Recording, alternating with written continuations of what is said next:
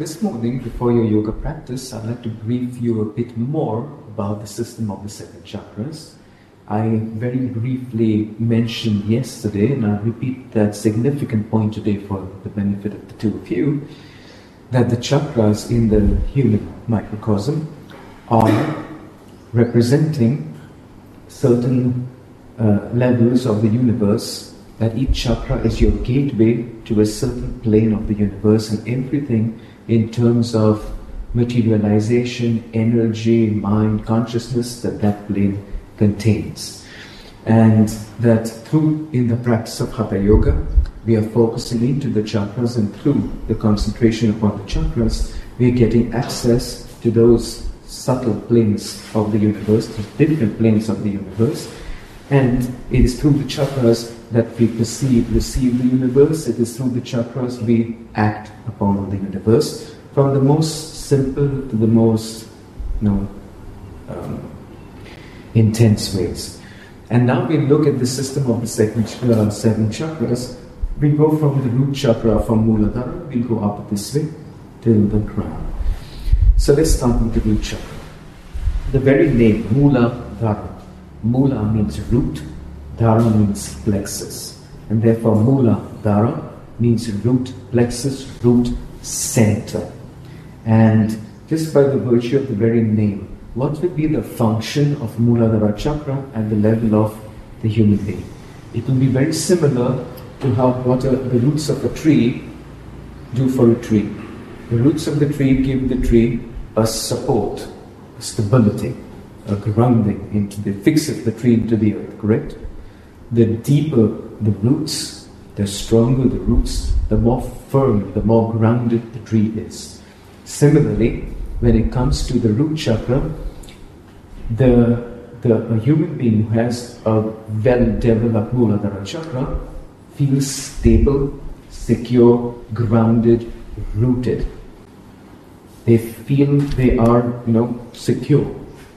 Whereas people, when they have a weak Muladhara chakra, very easily can go into insecurity, instability of mind also. And it's like, I'm insecure about this, I'm insecure about that.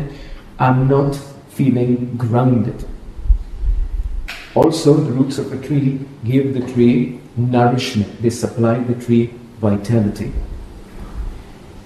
Without the roots, there's no flowers and no fruits. You need the roots.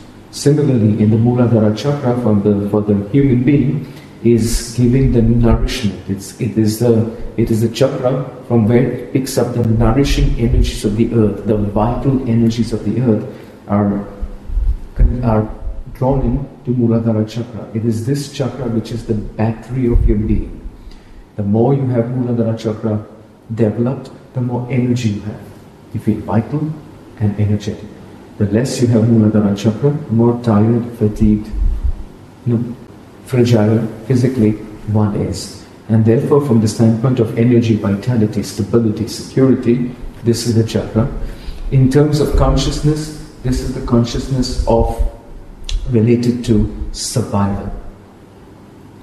When different people live their life with different motivations. What are the priorities of life? What is life for? A certain group, a certain amount of people, a certain percentage of people, they live always focused on survival. Life is about survival mode, Every animal lives like this, by the way. Like the dogs do not live to invent, free energy or something. The dogs don't live to do mathematics. The dogs and the other animals, they ant. It's everything, the consciousness of the animal is about survival. Well, a human being who is at the level of consciousness of Muladhara chakra, that's what life is about. How can I survive? If the Muladhara chakra is very well developed, then the person can even become a billionaire. They can get very rich. Then, when Muladhara chakra is well developed, it gives a certain special harmonious relationship with the earth element. The earth element corresponds to this chakra, Muladhara. What is the earth element involved? The earth element means the earth as our planet and the energies of the earth correspond to Muladhara Chakra. Whichever energy, gravity as an energy corresponds to the root chakra, so does the vital energies of the earth. It is known even in common folklore all around the world, like the people who lived in the old days more natural lives, things passed, and they tell us even now, if a person, like they say, are you feeling generally tired, fatigued, you're a person who's, okay, get up early in the morning, like early in the sunrise time, and go walking on the fresh grass in the morning when the energies are vital, and first thing in the morning. Walk barefoot. Why? Because walking barefoot on the earth gives you vitality. The mechanism is that through the energy channels of the feet, going up the legs, the energies are drawn in and they're focusing, even by just walking like this, into the root chakra. See the opposite of it. That is, when you take a human being or anything which is belonging to the earth, like a plant or an animal, you put it in outer space. And from step number 1, it starts to degenerate and die. The astronauts who go to space, their bones weaken, their muscles atrophy. No matter what exercise they do over there, no matter what they eat, NASA and other space organizations tried many things to figure out how can we prevent this degeneration that starts immediately when they go up there. And if the astronauts are not brought back within a certain span of time, they will die, no matter what they eat and what bicep curls they make on board.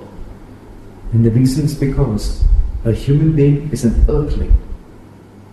The earth, our food comes from the earth.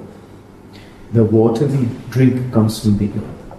The air we breathe belongs to the atmosphere of the earth. See? We are earth people. If you take us away from our source, I don't mean spiritual source, I mean this biological thing, and too far away where the earth's energies are not reaching anymore, then because Muladhara Chakra is not anymore in contact with those earth energies,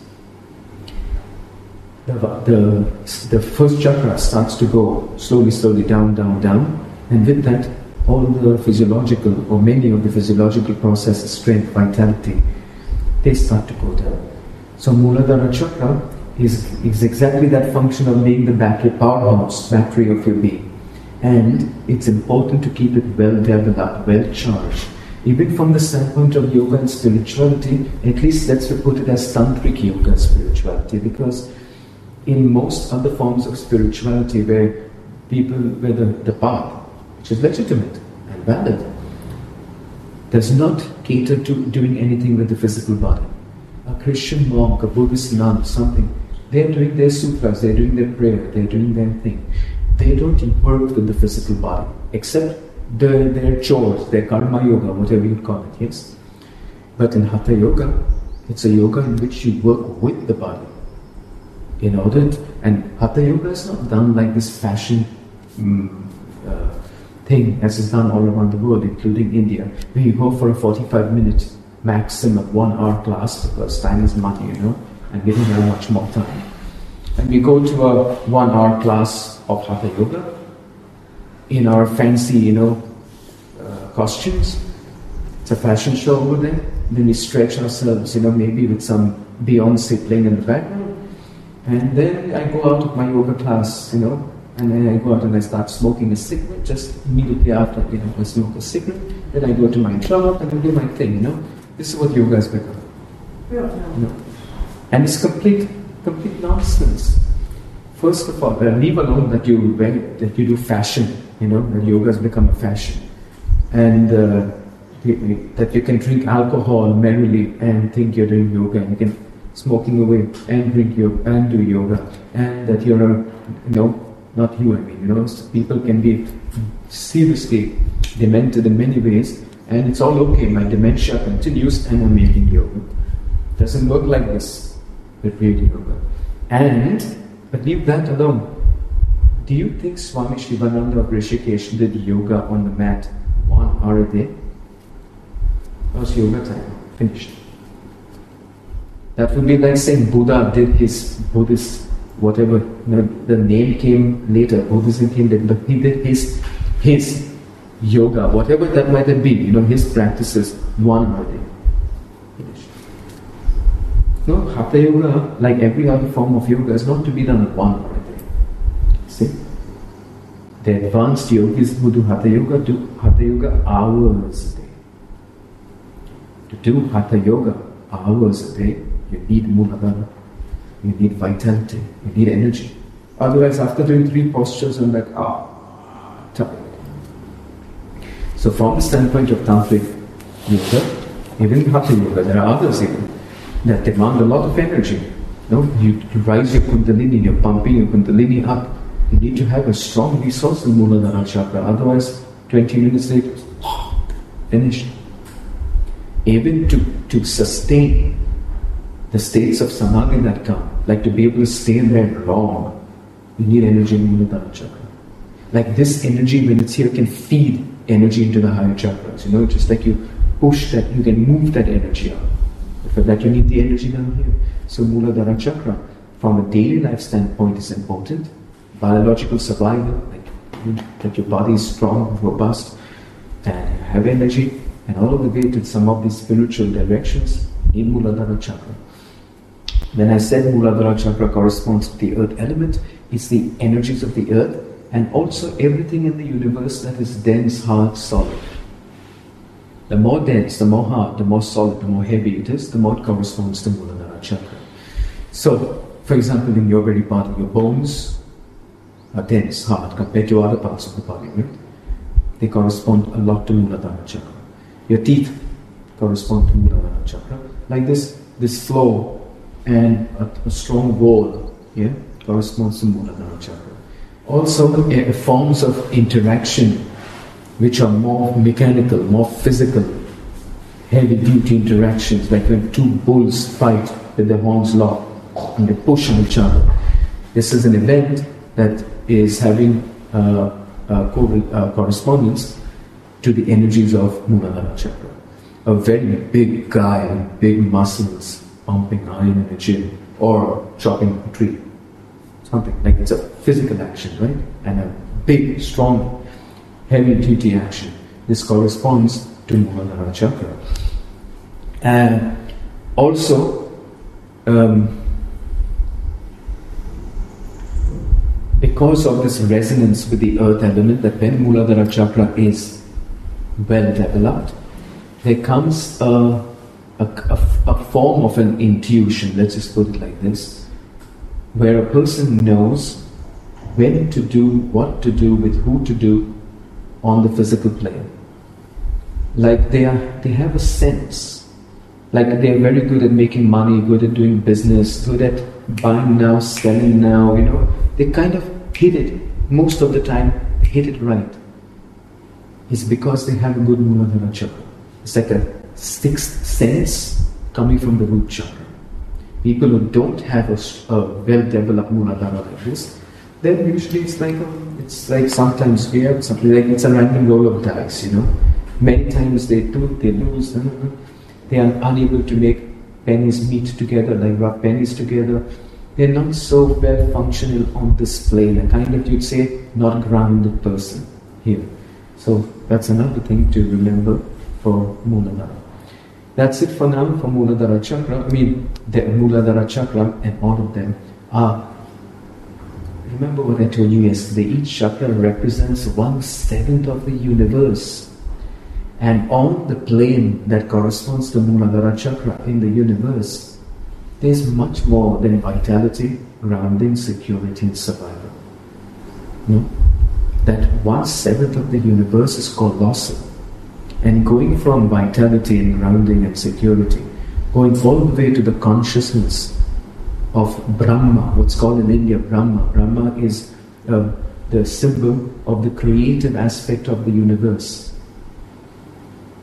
That corresponds to Muladhara chakra, like the very divine consciousness at the level of Muladhara chakra. Or in another way, God expressed at the level of Muladhara chakra. So it's a huge, there's much, but for now, it's enough. We have to go slowly, step by step. The second chakra, Swadhisthana, located here at the level of your pubic bone and a bit outside. The very name Swadhisthana has two meanings, and both of them are they are related together. You'll see. Sva Adhisthana. Adhisthana means headquarters, place. Swa means self. But there are different qualities of self implied in the yoga tradition. Sometimes the same name is also used, but depending on the context in which the name is used, you know what it implies. The Sva implied over here is the self, which is the daily life sense of I. We live and we say, I am hungry, I am thirsty, I am horny, I want to this, I don't want to this, I like this, I don't like that. What is that I? Is it the immortal spirit that says, I am hungry, I like this, I don't like that? Definitely not. So what aspect of you, what is that I, of this daily life that has desires, has needs, has wants, doesn't want like this, attractions, repulsions? What's that? That I has its consciousness in the second chakra, and it is related to the emotions. I feel this emotions, correct? That emotional aspect of you corresponds to the second chakra, the consciousness of the second chakra.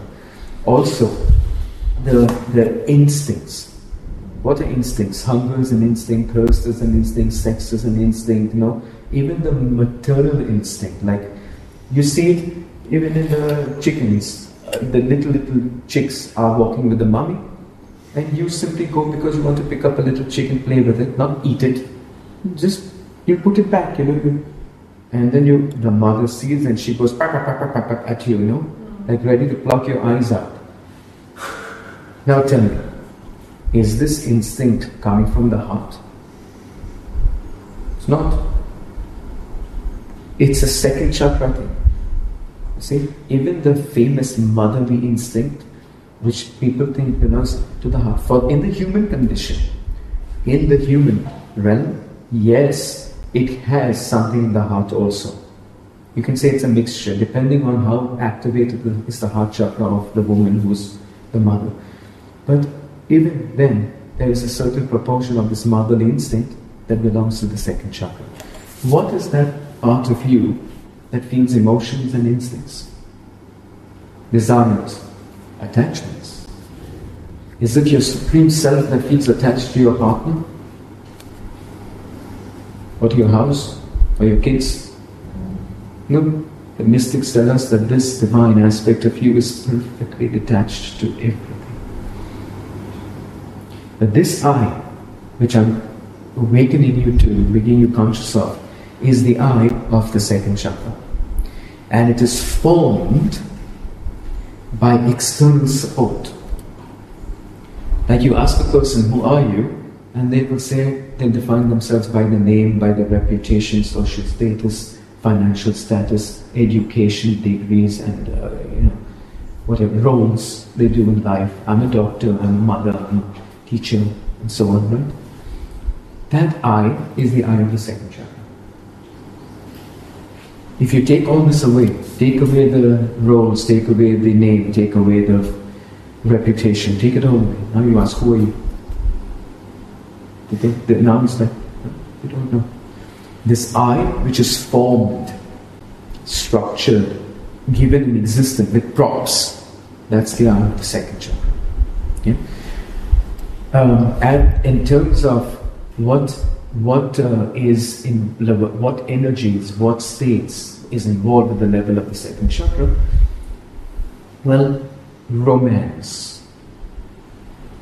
To be able to enter romantic moods, romantic states, to enjoy romance, corresponds to the second chakra. Imagination, creativity, fantasy of the daily life kind belong to the second chakra, which can be very good. I mean, there's nothing wrong with romance. Romance is great. Romance is nice. To be romantic is something that's sweet. It's nice.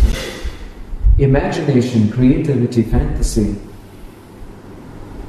It's good to have a nice imagination, to be able to create, like make a nice painting or something, right? And to be able to fantasize about things, even romantic fantasies, sexual fantasies. Also, the sexual manifestations in terms of sexual energy, sexual desire, sexual act itself are centered mostly around the activity of the second chakra. That's why your genitals are here, and not over the top of your head. See? Because it's this chakra which has the maximum relationship with the sexual things. On the flip side of it, the second chakra is about, as I said, emotions, but usually the emotions that come in the consciousness field of the second chakra are usually seriously pathological and negative. Jealousy, second chakra, baby. Sadness, I feel so heavy and sad, second chakra. And sadness going all the way to depression, the whole spectrum. We are super, super depressed and so, second chakra. Suicidal tendencies, suicidal thoughts, suicidal inspirations, second chakra. Many, many serious psychological disturbances, bipolar, manic depressive, schizophrenic, etc., etc. Serious second chakra disturbances. Shame, guilt. Guilt is also a bit on Muladhara. But so shame, a certain aspect of guilt, certain manifestations of fear correspond to the second chakra, Swadhisthana chakra. When people gossip, that's an activity of the corresponding to the second chakra. Saint Francis of Assisi from the heart does not gossip. Padre Pio, from the 1900, 1960, he died 1960 something. He didn't gossip. Newspapers gossip. People who read newspapers gossip. Television gossips. And you see people love it. And then they gossip about the gossip, and they gossip about the gossip about the gossip. This is second chakra. Activity. Complaining. Who doesn't love to complain on the planet? Complain. There's a good complaining competition. One says, one friend tells the other. People bond in complaining. Yeah? Mystics bond in love and in consciousness. The Swadhisthana people, which are more than 80%, going up to 90%, maybe more than 90% of the people on the planet, they are Swadhisthana people, Swadhisthana consciousness people. And people bond over drama. People bond over complaining. One friend tells the other, you won't believe this week how my life sucks, and they blah, blah, blah. The other one says, oh, yeah, so sad, but you know what? Let me tell you how my week was, let me up it, like I show you, mine was even a bit worse than yours. This is Swadhisthana. And therefore, most of the emotions related to the second chakra suck. They are horrible. And therefore, to live in the emotional mess of the second chakra is to live in a form of hell, a self-created hell. That's why the yogis and mystics all around the planet, these things of the second chakra were definitely not a priority for them. That's why most spiritualities don't cultivate emotions.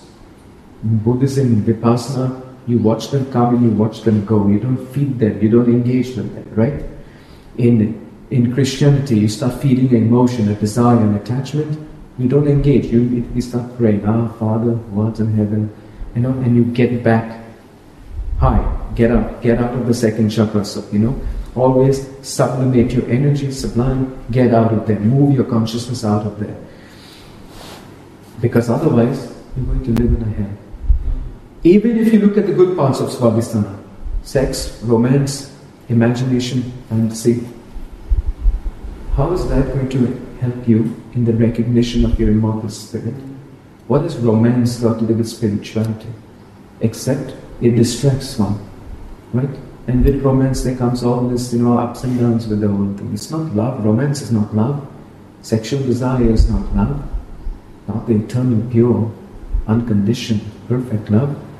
And so people get deluded. They're romantics and they think they love. I feel so much romance and so much good emotions today with you, romantic emotions, and I say, oh, I love you.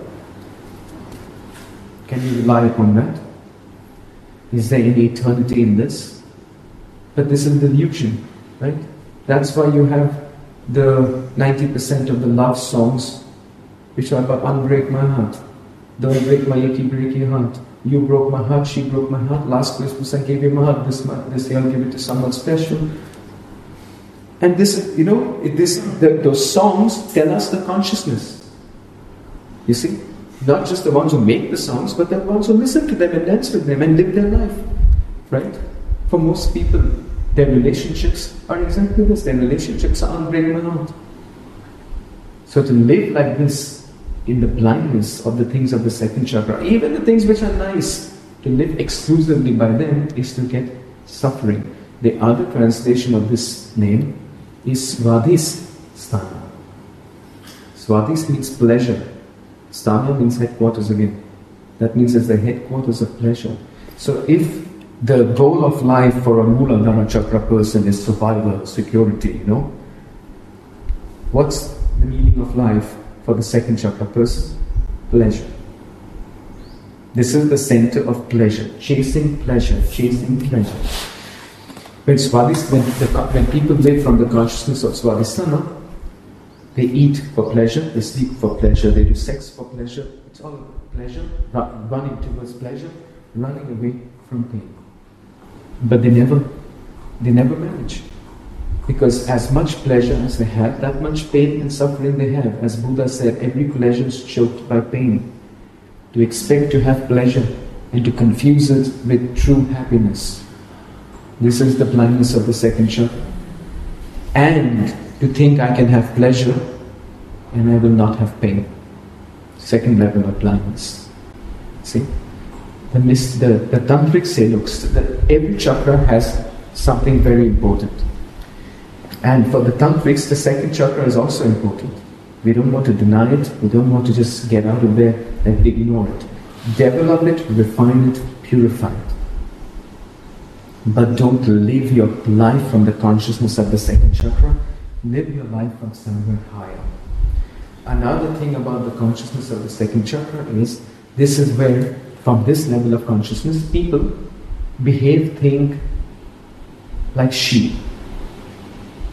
You know how the sheep behave, right? They go together. Everywhere they go together.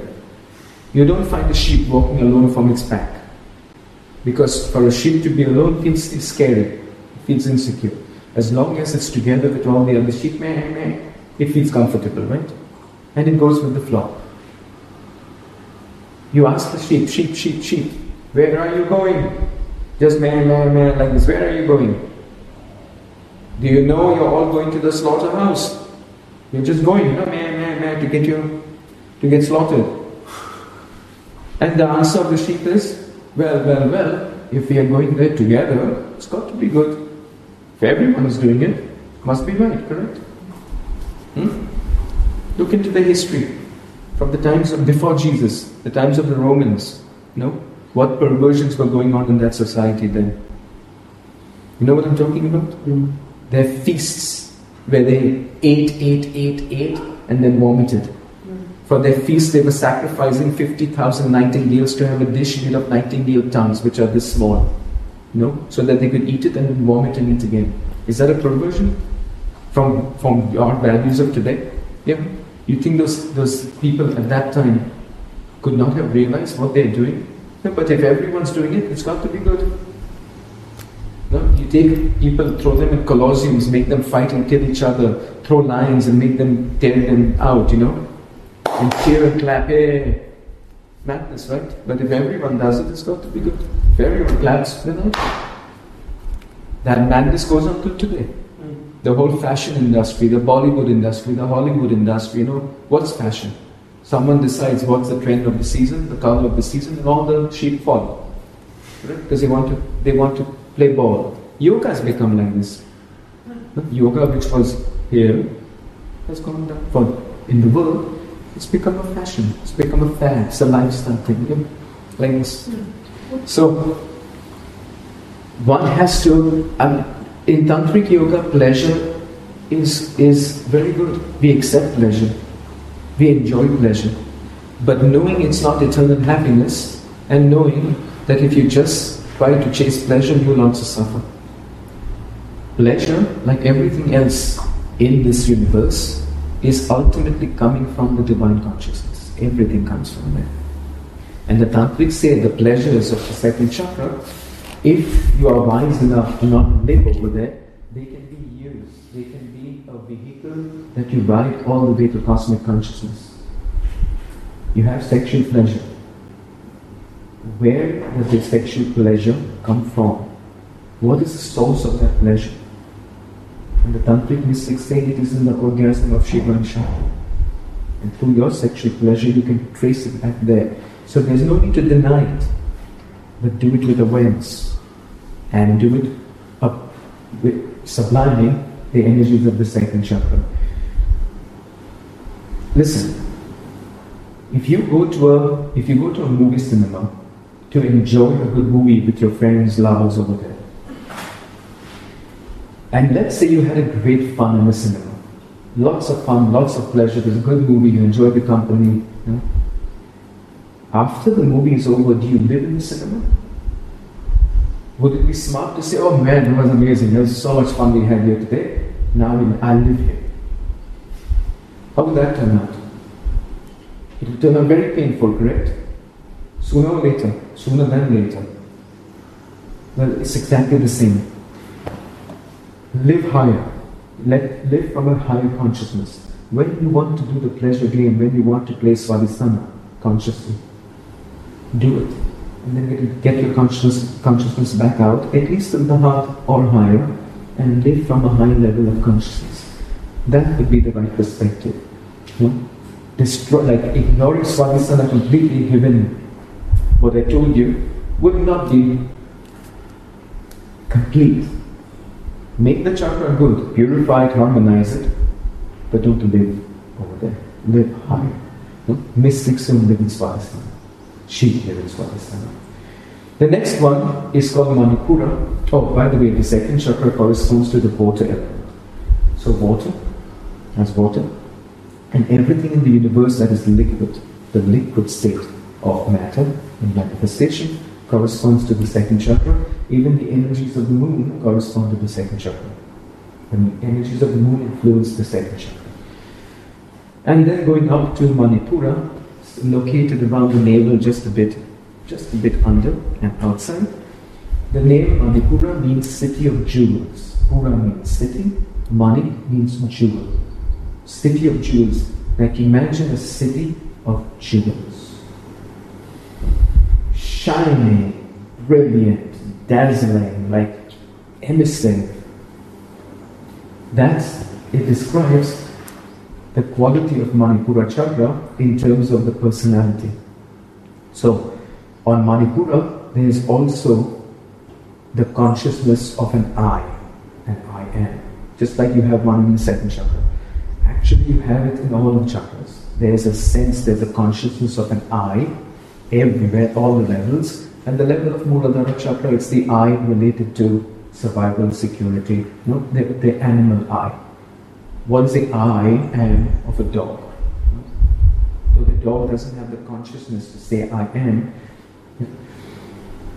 And the second chakra is the I related to emotions, instincts, pleasure,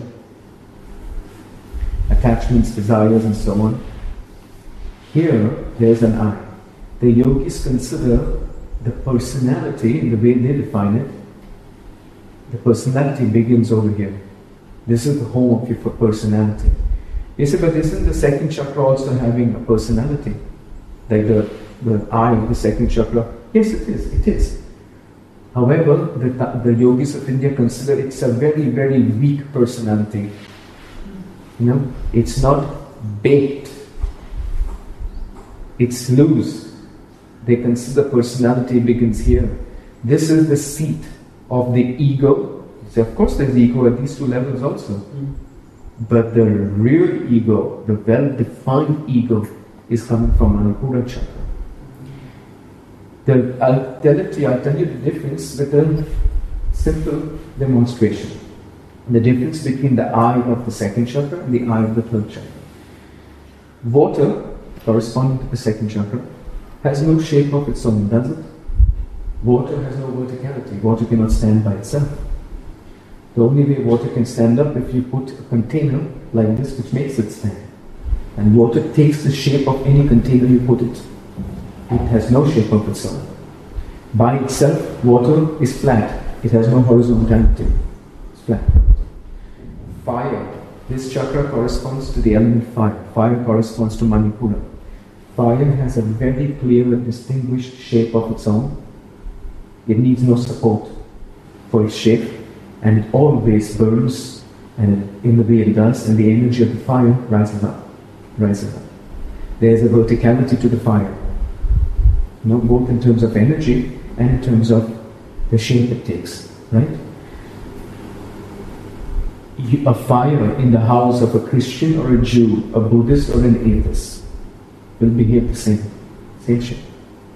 It is independent, yes, of any kinds of, it's not formed by anything. The Swadhisthana person, take it in the religious way. A person says, I'm a staunch Christian, right? Is that how you are? Why? Because I'm born in a family of staunch Christians and I decided, I've become formed by that. One over the other, they are not independent of as I said before, the second chakra personality is weak. It can't stand by itself. But the Manipura chakra personality is defined by oneself. It's I am this, this and this and this. We're not talking about immortal spirit yet, far from it. But I am this, and you agree, you don't agree, you like it, you don't like it, nothing matters. Other people's opinions don't matter. I am, and this is what I am. Independent of everything else. This is the emergence of the true, strong personality, which you can feel when people have it. Such a personality. Everyone else and more the other sheep, they look and they feel it. Because the second chakra subordinates to the third chakra. Of course, like this, the one under subordinates to the one above. And so the sheep on second chakra, when they come to a personality like this, they feel it immediately. If Napoleon would walk into the room, everyone would feel like, If a Genghis Khan would walk into the room, let's say you have 100, imagine Disneyland, yeah? You have 500 people licking their lollipop, shaking hands with Goofy and doing all this, hey, Swadhisthana chakra. And now Genghis Khan walks in. Guess what? Everything will stop. And everyone will just look at him and most probably shit their pants. Like, not the person standing next to Genghis Khan will not make another or a squeak. Like, who knows, with this guy. Like, people get awed by a personality like this. And Genghis Khan doesn't need your approval. He doesn't need your, yes, I think you are. He doesn't need any of this. He decides, I am Genghis Khan, this is what I do. Like it, don't like it doesn't matter. It's on. This kind of personality comes from Manipura chakra. Of course, you have to be careful that it's always good to make a personality strong. A personality can be a harmonious personality.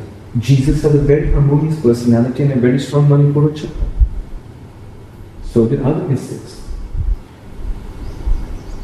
But if that personality is not in check of something superior, at least the personality should be, the strong personality cultivated should be in the service of something superior. Because by itself it starts to serve its own ego. And then you can have a disaster. See? Jesus Christ and other mystics who had a strong Manipura, their Manipura and their personality was in service, like for Jesus, it was in service of the will of my Father in heaven. And he never went wrong. But for Genghis Khan, for Napoleon, for Adolf Hitler, and the likes of these, that strong personality went deviant all the way, right? The examples I just gave did have a powerful Manipura chakra. But a Manipura chakra that was strong but also laden with a lot of impurities. Impurities on Manipura chakra are extreme vanity, pride, egoism. The world spins around my navel and all of you are just numbers for me. No, if you go die for me, doesn't matter. Sacrifice yourself and your families for me to be the shogun of Japan. Because I am the only intelligent, significant, important person around, and the rest of you are cannon fodder. You don't matter. You are numbers. Right? This monstrous ego, this tyrannical, dictator-like, temperament can happen in the unit of a family. It can happen at the level of nations. Yes, this is a Manipura chakra that's strong, but full of impurities. In yoga, we don't want to make such a Manipura. We want to make a Manipura chakra strong, a personality that is strong, but is strong, beneficially strong. What are the aspects of Manipura personality which you should cultivate in a harmonious? Self-confidence. It goes hand in hand. A strong personality is self-confidence. Self-confidence and you have a strong personality. How about courage? Boldness? Willpower? And generally, the theme on Manipura chakra is power. If the trip on the first chakra is security, survival, even the second chakra, it's pleasure and running away from pain. The trip on the third chakra is power. When a person has a consciousness of chakra number 3, they are constantly thinking not how much pleasure I can get, but how can I get more power. Again, this is a tricky one. Because if Manipura chakra is not pure, then that power will be misaligned to the spiritual principles. It will serve the ego. But can it not be possible to have power, powerful personality, and generally have resonance with the energies of power and be harmonious and beneficial? Of course it can. That's how we should cultivate Manipura. And as I said to you, remember this. Keep it in the service of the heart. Let your personality serve true love. Let your personality serve the will of God. Let it serve things which are above it, and then it will be correct. In terms of the emotions, anger, and then even acts of violence, aggression, they are the dirty side, the impure side of Manipura, and those things have to be purified. And then going next level up here is Anahata, the heart chakra, located right here. Anahata means unstruck, unstrikable, and it tells us the nature of the qualities of the heart plexus. One of the most profound aspects of the heart in terms of state is love. The true love, the mature love, the non-romantic, non-sexual love, the non-needy love, a love that is full.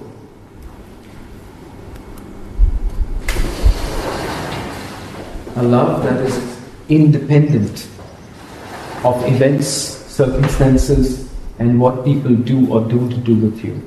A love that is independent if that person or people love you back or not. Think about how Rumi loved. Think about how Jesus loved. Even when they nail him, they spit on him, they say, you work with the power of the devil, blah, blah, blah. He says, Father, forgive them because they don't know what they do. This kind of love that forgives and forgives again and again. When someone whacks you on this cheek, give the other one. When someone asks for your cloak, shirt, give your cloak also. If someone says, go a mile, go 2. This thing that's giving. Why? Because it's so full. Right? This quality of love is emerging from the heart chakra. Needless to say, because most people live their lives on the second chakra, they are very deluded about what this true love is and its qualities in terms of when you live it out. That's why people suffer. People do relationships, they run around after each other like beggars. They can't love themselves, they want someone to love them. But mommy didn't love me enough, daddy didn't love me enough, girlfriend, boyfriend didn't love me enough. And they start from love. They have suicide notes from nobody loved me. But love is not something to beg from outside. Love is to be known within. Love is here and now. And you will know that by starting to arouse, open your heart chakra. Sexual attraction is not love. Needing and wanting is not love. But that's what love has become for most people. And it's soap opera from beginning to the end in their lives. So, everyone wants love, then why not focus and open the heart and go where it is? So love, forgiveness, to be able to know devotion. You know what devotion would be? Like think in terms of the relationship between a disciple and a guru. Right? That relationship is a very special relationship when it is correct. But in the modern day, almost or very few people are able to do the right relationship with the guru. First of all, they're in search of the perfect guru. Even Jesus was not perfect enough for certain people, right? Or not? Like where you will find the perfect guru? Even if the guru is perfect, like Jesus, you know, even they had to nail this guy because he was not perfect enough. What to say about the regular gurus? One imbecile in Rishikesh back in the old days in India, student, he was arguing with me about Swami Shivananda, who was a very enlightened, accomplished, great yogi and a very great teacher of yoga. And a humanitarian even, you know, a person who loves humanity and did things for humanity. And he's arguing. And he's arguing that according to him, Swami Shivananda is not a yogi. He can't accept he's a yogi. So I asked him why. And he said because he's too fat. That was his answer. Because Swami Shivananda was roly-poly. Swami Shivananda was not the perfect guru for this guy because he was on the overweight side, like even completely like this. So people, when they go to a guru, they don't go. The guru-disciple relationship starts from here. It's not a bargaining from Manipura, it's not a business. It's not a romantic thing from the second chakra.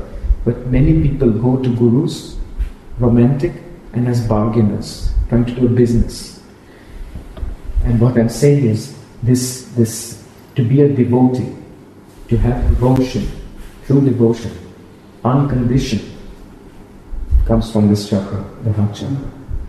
We have a lot to grow into the heart chakra, into the consciousness of Anatta. But here, there already comes a certain ecstasy of love and of the heart. There also comes a certain recognition of the I am. As I said, there's an I am here also. But here is something that transcends the ego. Here you're under the ego, the real ego. Here you're in the ego. Here you're above the ego. From here on, you transcend the ego. From here, your consciousness starts, the I am, the identification, the identity starts to go more cosmic, more universal. Here, it's more here. I am the drop. From here onwards, it starts to go deeper and deeper into I am the ocean. Expansion of the consciousness. Okay? This one corresponds to the air element. So air, as we know it, and the quality of the air element corresponds to Anahata chakra, which shows the kind of, it's everywhere. Like love is everywhere, for all, in all directions. No partiality, no discrimination in that sense. Come on, come on. Going higher, here to Vishuddha, the throat chakra, located a bit outside here. Vishuddha means very, very, very pure, highly pure. Shuddha is pure, V is the high. And it tells us then, this is a chakra, the consciousness, the level of consciousness related to Vishuddha is a consciousness of purity. Very, very few people on our planet have the consciousness and they live from the consciousness of Vishuddha. They have been, they are still, but not many, very, very few. These are people, when the consciousness is in Vishuddha, purity is as important for them as for a second chakra person, pleasure. You understand?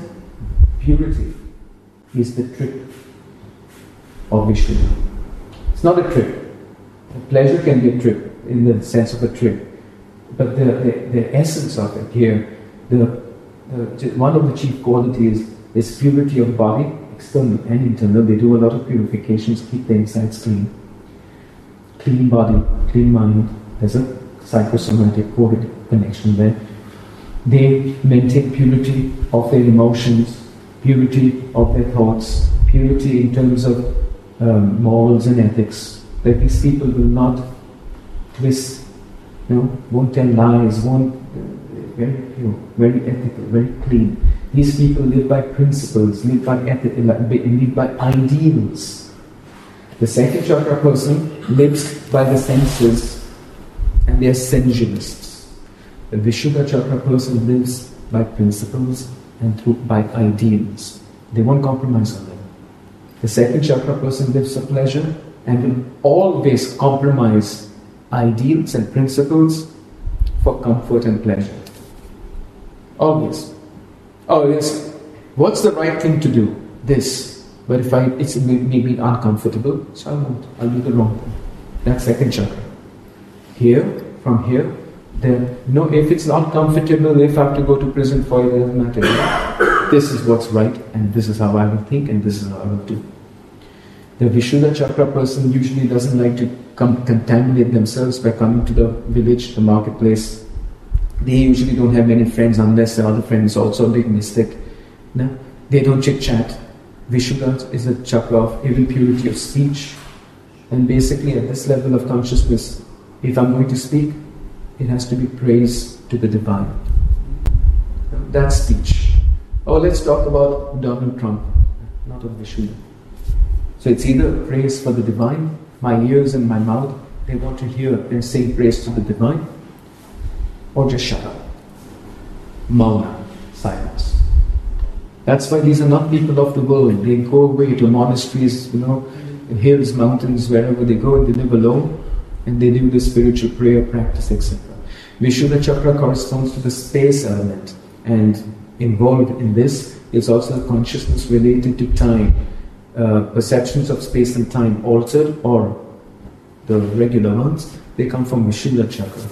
This is the chakra also related to knowledge, but what form of knowledge? Cosmic knowledge. Knowledge related to the spirit, the awakening of the spirit. Knowledge related to enlightenment. These people like to read sutras, shlokas, texts, Buddha's teachings, the Bible, meditate on it, contemplate upon it, like they're in the quest of knowledge, which is universal. Knowledge of electricity and mobile phones corresponds to Manipur. They are not in search. These people here, this consciousness doesn't care for that. No?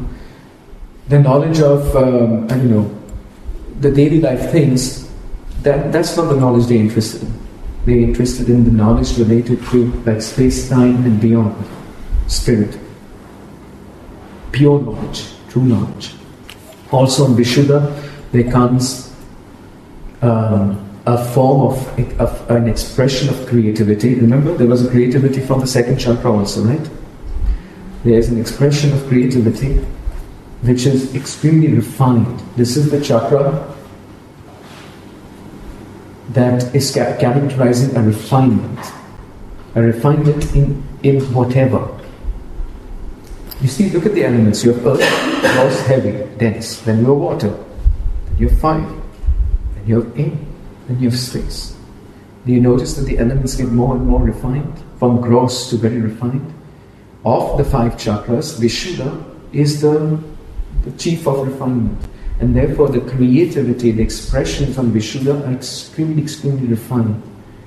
There's music that is composed at the level of Vishuddha, like much of the music of Johann Sebastian Bach, some of the music of Albinoni, Vivaldi, goes to Vishuddha. Is there a difference between that prelude number 1 of Bach, which is often called the Ave Maria, in terms of the resonance, purity, elevation, refinement, compared to Gangnam Style? When you compare those two compositions of music, one is a pretty grotesque, low-level creativity of the second chakra, mixed with some impure aspects of the third chakra. And the other one is something high in Anahata, Vishuddha, going towards Samskara.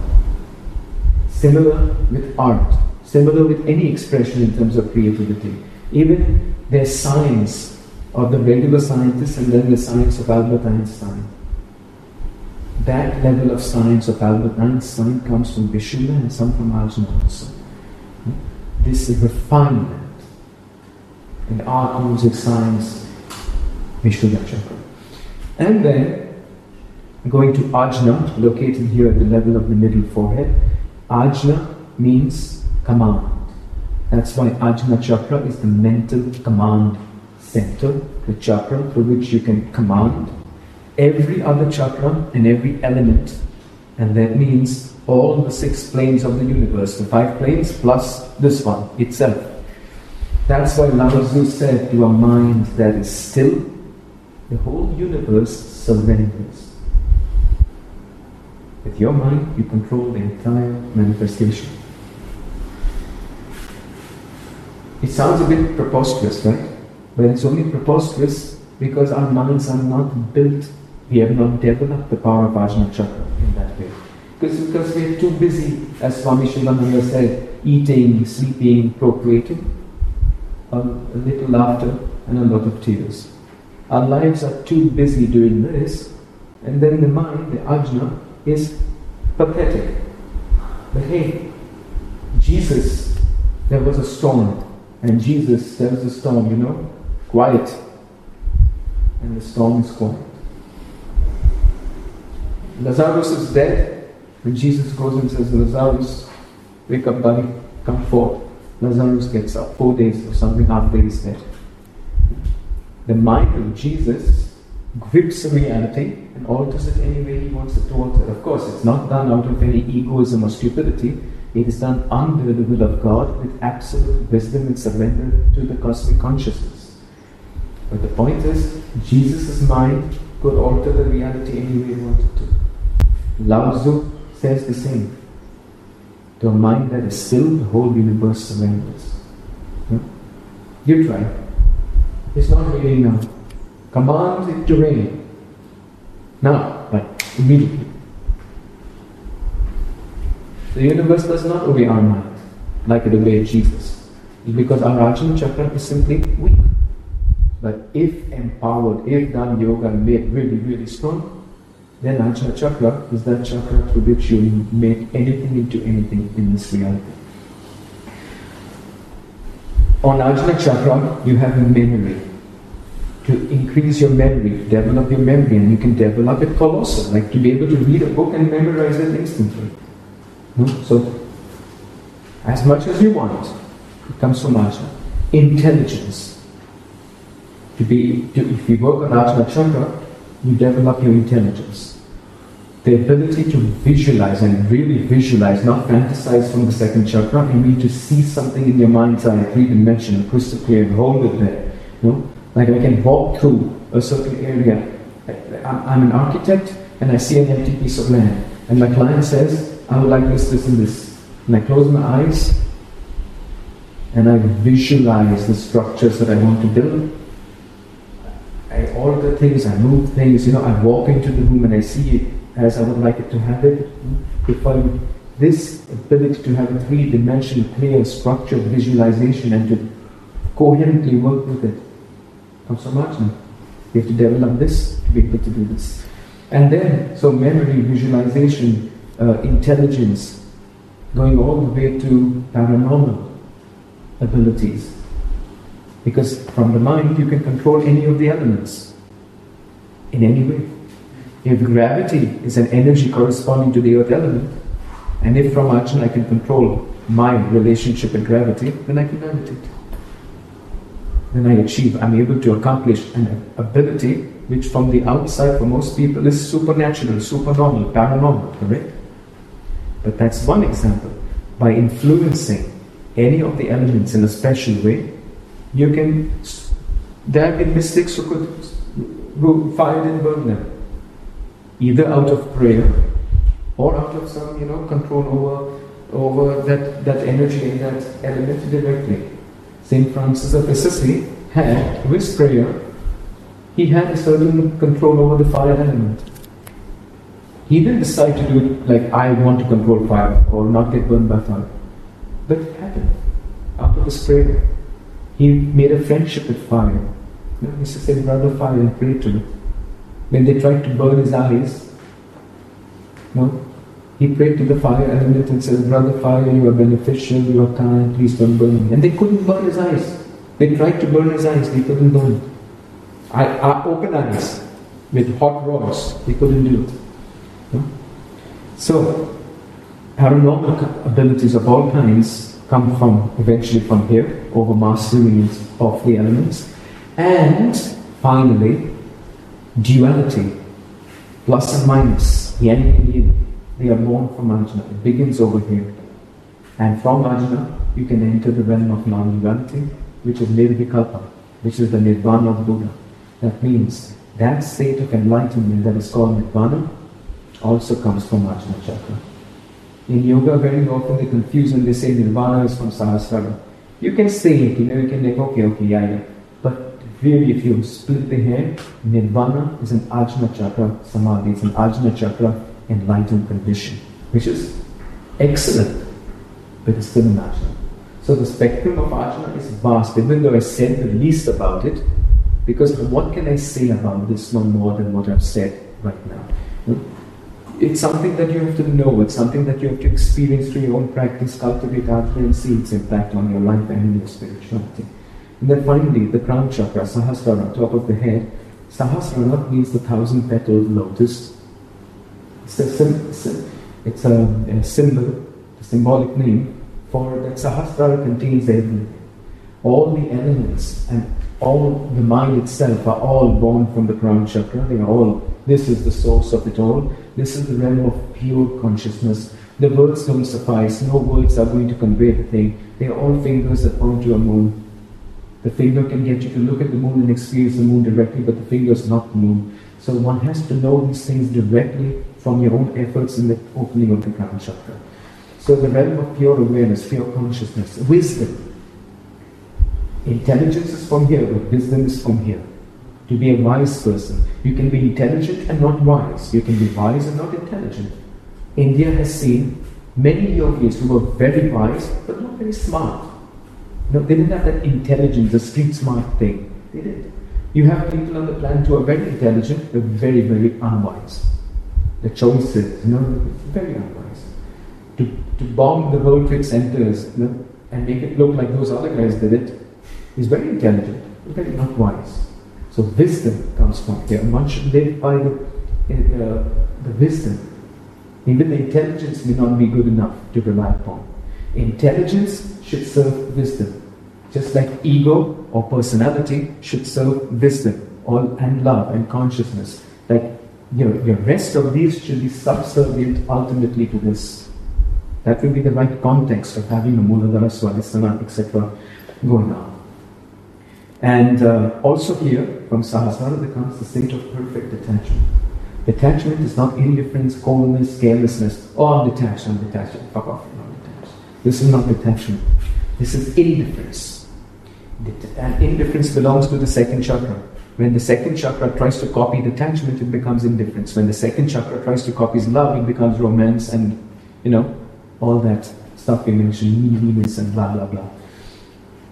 So, what is detachment? But the best way to tell it to you is through a story that is told by Osho in one of his satsangs. Again, that story may be true, may be completely made up because he used to just, make up stories like this, like it was a historical event. Or maybe it was half true and half made up. I don't know, but the story gives a point, and the point is absolutely bang on. So he says, Alexander had gone to India back in the day, before Jesus Christ. He was in India, and his guru Aristotle gave him said, give me these 5 things from India, presents for me. The water from the holy river Ganga was one of them. Bring me a gymnosophist, which was meaning a hatha yogi. The Greeks knew about these yogis somehow. They heard that they do some physical yoga. And even those guys then, in another continent, knew it's not about gymnastics full stop. It was gymnosophists, meaning the ones who use the body and do some gymnastics of the body to attain to Sophia, which is the Holy Spirit. No?